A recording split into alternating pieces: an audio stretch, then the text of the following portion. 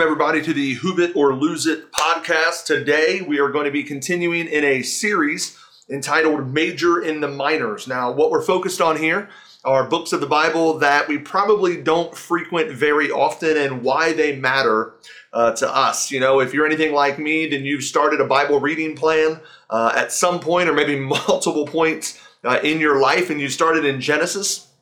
And maybe you've made it all the way through to like Deuteronomy, or maybe you've started in the New Testament. But when you get to these certain books of the Bible, we just kind of gloss over them. We lose heart, we lose interest because, they're difficult to understand, right? They don't make a lot of sense. And what we don't understand, we don't really desire to spend a lot of time on. Well, that's what this series is about, looking at those books of the Bible and why they matter. In this episode, I want to spend a few minutes looking at a guy by the name of Haggai. Haggai was a prophet, and if you remember from your own study of the word perhaps, or previous episodes that we've talked about this concept, a prophet was really the mouthpiece of God, right? So God would give a message to the prophet, and the prophet would in turn give that message to the people. So the prophet Haggai was giving his message to the Jewish people of Jerusalem in the year 5 or around the year 520 BC, so about 500 years before Christ. The people of Judah had been completely overrun. Just to give you some historical background here, they'd been overrun by the people of Babylon, the Babylonians, sent off into exile, and in other words, carted off to a foreign land. And so now we're 18 years after their return from exile, right? So they were exiled out into Babylon, and then now we're 18 years after their return. Things are starting to get back to normal, maybe a little bit. And Haggai comes onto the scene at that point, 18 years after their return, to deliver his message. Now, let me give you some context here. Haggai's message came at a time when the people of Judah were humbled. They had been very humbled by what they had experienced with the Babylonians overtaking them and sending them out. Now they had returned to some hopefulness because they were back in Jerusalem. They were back in the promised land.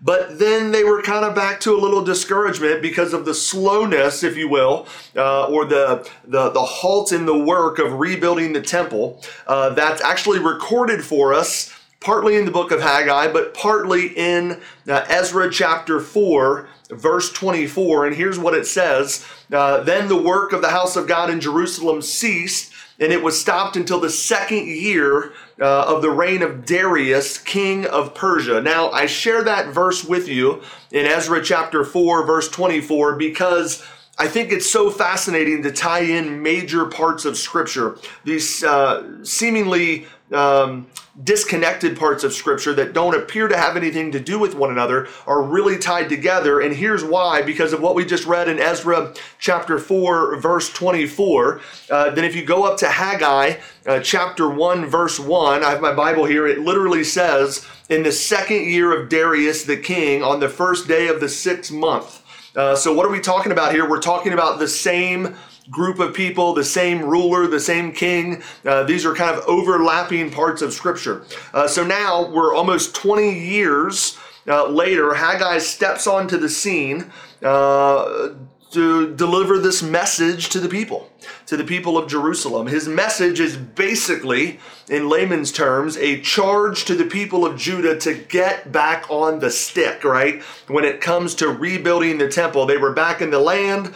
They had started building and rebuilding their own homes, but the house of God wasn't finished. So just imagine you are living in a country, another country comes in, overruns the country, sends you off into exile, and now you've been back for about 20 years in what was formerly your own land. And what do? Well, you've got to have some shelter, and so you start to build your houses. And I would imagine that the Babylonians didn't just politely ask the people of Judah to leave Jerusalem. They ransacked it. They probably destroyed and burned much of the city. And so a lot of work was to be done now that the people of Judah were back in Jerusalem. So they had to have shelter, and so they started building their houses and rebuilding their houses. Yet, in the midst of doing all of that, the house of God, the temple of God, had yet to be completed. So listen to Haggai chapter 1, verses 2 to 4. It says this, "Thus says the Lord of hosts, the people says, the time has not come, even the time for the house of the Lord to be rebuilt. Then the word of the Lord came to Haggai, or by Haggai the prophet, saying, it is time for you yourselves to dwell in paneled houses while this house lies desolate." And that's a powerful passage, and we're going to unpack that just for a minute. Now, in essence, God's message to the people of Judah was, let me get this straight. You have time to build and to rebuild your houses for yourselves, even paneled houses, and we're going to circle back to that because it's pretty significant, but you don't have time to rebuild my house, God says. Now, what's interesting about Haggai's reference to these paneled houses is probably a nod to the cedar paneling that had been reserved for the building of the temple. And if you flip over to 1 Kings chapter 6, verse 9, it says, "So he built the house and finished it and covered the house with beams and planks of cedar." So cedar was this precious wood. It was set aside for the specialness or the uniqueness or the importance of building and rebuilding God's temple. But what we're discovering is that the people of Judah there in Jerusalem, now 20 years returned, have yet to finish God's house with the cedar paneling. Instead, they're using some of those cedar panels for their own house. Some of that cedar wood had been set aside for God's house, was now being used on theirs. So similar to a few weeks ago when we talked about Obadiah. If you're not tapped into that podcast, that episode, it's there for you to listen to and check out.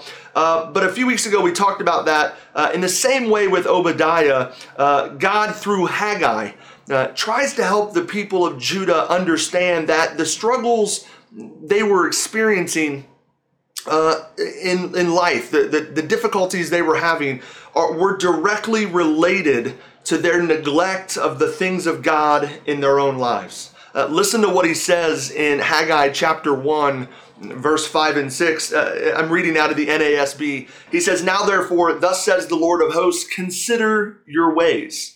You have sown much, but harvest little. You eat, but there's not enough to be satisfied. You drink, but there's not enough to become drunk. You put on clothing, but no one is warm enough.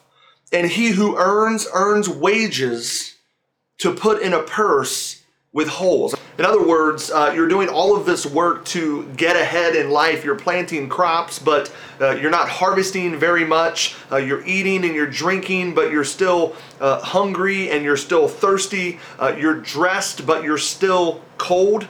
You're earning money, God says, but it's as if you're putting it into pockets that have holes in them. I mean, basically, God tells the people of Judah through the prophet Haggai, all you're doing is spinning your wheels. And the whole message really comes to a point in verses 7 and 8 when God says through the prophet Haggai, "Thus says the Lord of hosts, consider your ways.